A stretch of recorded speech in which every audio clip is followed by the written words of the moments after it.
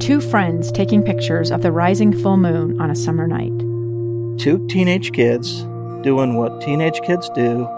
When a stranger with a gun and a death wish changed everything. It was violent, it was senseless, and I will never understand it, I will never accept it. I'm Amy Donaldson, and unfortunately, we're all too familiar with stories about how violence shatters lives. But what we rarely see is how they are rebuilt. In a new podcast, The Letter, we relive tragedy, but only so we can hear the rest of the story. The struggle to reclaim lives, the realities of grief, and the possibilities of forgiveness. I believe in miracles. Sometimes I thought, there are no miracles.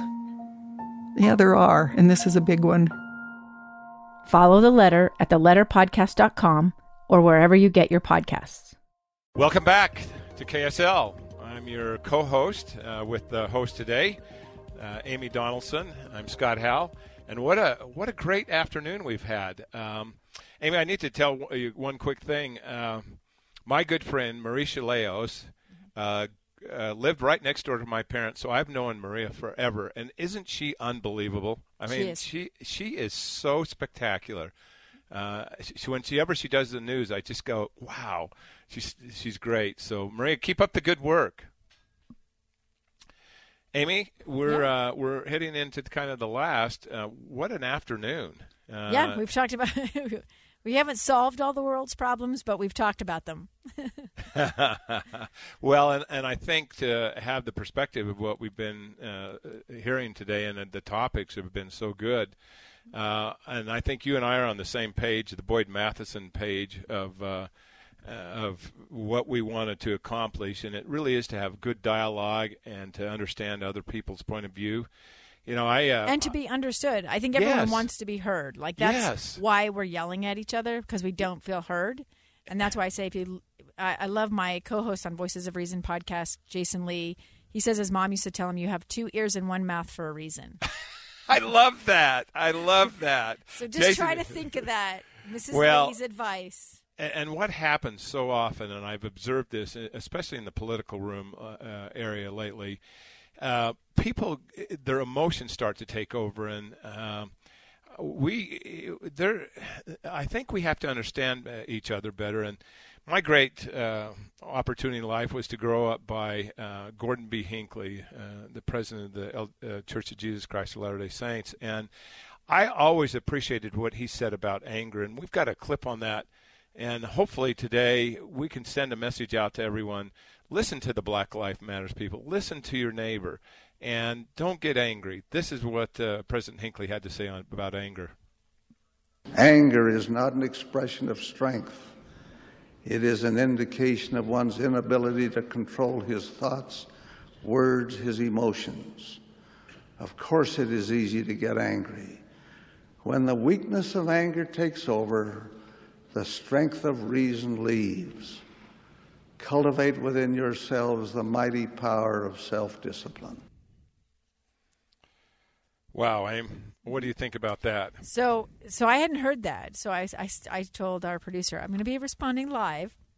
So I have a few thoughts. I definitely think anger is a secondary emotion. You get angry because you have frustration about something else. And most often, you are in pain. And so when I see somebody who is angry and yelling and screaming, I think, what is causing them pain? And can I do anything about it? Can I hear what is hurting them? And I think it's sage advice to try to control your anger and be disciplined about it. But I also think we need to add to that, from my perspective, is that part of being reasonable is being able to hear what someone's saying through their anger, because it's pain that's causing them to be angry. That is a great observation. And you know, I was thinking about John Lewis every time I hear President Hinckley talk about that. Control your thoughts. Emotion is the emotion of anger is a weakness. And I just love John Lewis when he said, when you see something that's not right, do something. Or you hear something that's not right, do something about it. Make a change. And good trouble. I mean, that's how I look at the world today, and I look at the BLM movement and the things that have gone on. Let's go create good trouble, and let's make changes. Let's try and make a difference out there in the world. And Amy, I think from our texts and everything that we've had today, it seems like that the listeners want to have that. They want to be able to have good communication and dialogue and get to know their neighbors better. In your experience, Amy, in the sports world, what happens when players get angry? What do you observe when they get angry? So there's this thing in sports where a coach will get a technical foul, right? He'll yell at the refs. He'll be defending his player, or another player will defend a teammate, and they'll get ejected from a game, or they get a technical. So they get penalized, right? And it costs the team if they get a technical, it's free throws. If it's a second technical, they get ejected. And I saw this, about a great many people I admired. They would get these technicals, and they were coaches. And I remember writing a column about it, which I took a bunch of heat for. But, if the point, I had coaches who taught me to not ever respond to that kind of thing. Don't get sucked into it, right? Right. Like they said, if you're looking to the refs to decide to fix something, you haven't done everything in the 45 minutes before that moment. And that would be my advice is, so often we looked, why is this person doing that? Why is that person over there? And my dad and mom used to always say to me when I would say, like, well, look, at my sister came home later than me, and she didn't clean her room. My room is cleaner than his room, right? And my parents would always say, like, we're not talking about them. We're talking about you. And that's what you really have to always kind of ask yourself when you're in these conversations or when you talk about discipline, right? If you're trying to teach a kid discipline, would you teach your kids to go yell at some random person like a referee? First of all, it's not going to change anything, right? Exactly. Right? Exactly. So, no, you model what you want them to do, which is to be reasonable. And if somebody yells at me, I try to be reasonable back, right?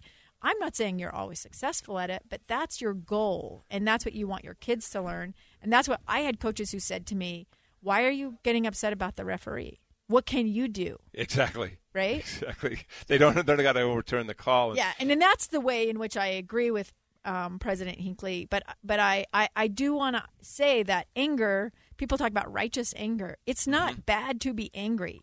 You should be angry about injustices. You should be angry that there are children who are separated from their parents, or that there are people who don't have enough food to eat, or that everybody doesn't have the same opportunities in the country. That should anger you.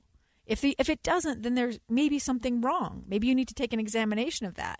But those kinds of things, they should make you sick or make you angry. We just had a march for human trafficking. If those things don't anger you, then there's something wrong, right? But what you do with that anger is what's important. Who do you direct it at? How do you use that energy for positive? For positive. We have that greater understanding when we don't get angry, if we can control that emotion. But I completely agree. We should be upset when we see the penury that happens in our own country and what's there. For me, it goes back to one simple thing, is that good trouble, and I'll go back to John Lewis again, good trouble is something that we all should work for. What a pleasure to be with you today, Amy. I just want to thank Josh and Dallin and Amy Colby and Lee Lonsberry for going on vacation so you and I could do this. Taking a day off so you can listen to me. Yeah. No. But what a pleasure to be with you, Amy, and I really appreciate the time. Well, and I would encourage people to watch as much, watch, if you can't watch it live, watch some of the convention this week and watch some of it next week. I don't care what you're voting for. I don't care if you're voting for a third-party candidate. They're also going to have YouTube, Google, those kinds of things. There's ways to see these things nowadays. But educate yourself, and I'd also say read. We always have this discussion, but read as much as possible. And then my final bit of advice is just when you see something that's upsetting to you or makes you angry, ask yourself if the people that you're upset with, if they're responding to something out of pain or fear or frustration. And good point. Maybe just that might just help you, give you some patience and some insight. And maybe it will help you be heard by them and them to be heard by you. And understanding. I loved last night, if you saw Jill Biden on the blackboard or on the bulletin board, it said, read today, be a leader tomorrow. We have to go. We have 20 seconds. So thank you so much for joining me, Scott. I really appreciated our conversation. And you're listening to Live Mike on KSL News Radio. Readers are leaders. Thanks, Amy. A stranger with a gun came upon 2 teens taking pictures under a rising full moon. But violence is only the beginning of this story. Sometimes I thought, there are no miracles. Yeah, there are. And this is a big one. I'm Amy Donaldson, and I've spent my career talking about how lives are undone by violence. The Letter is a podcast about how lives are remade.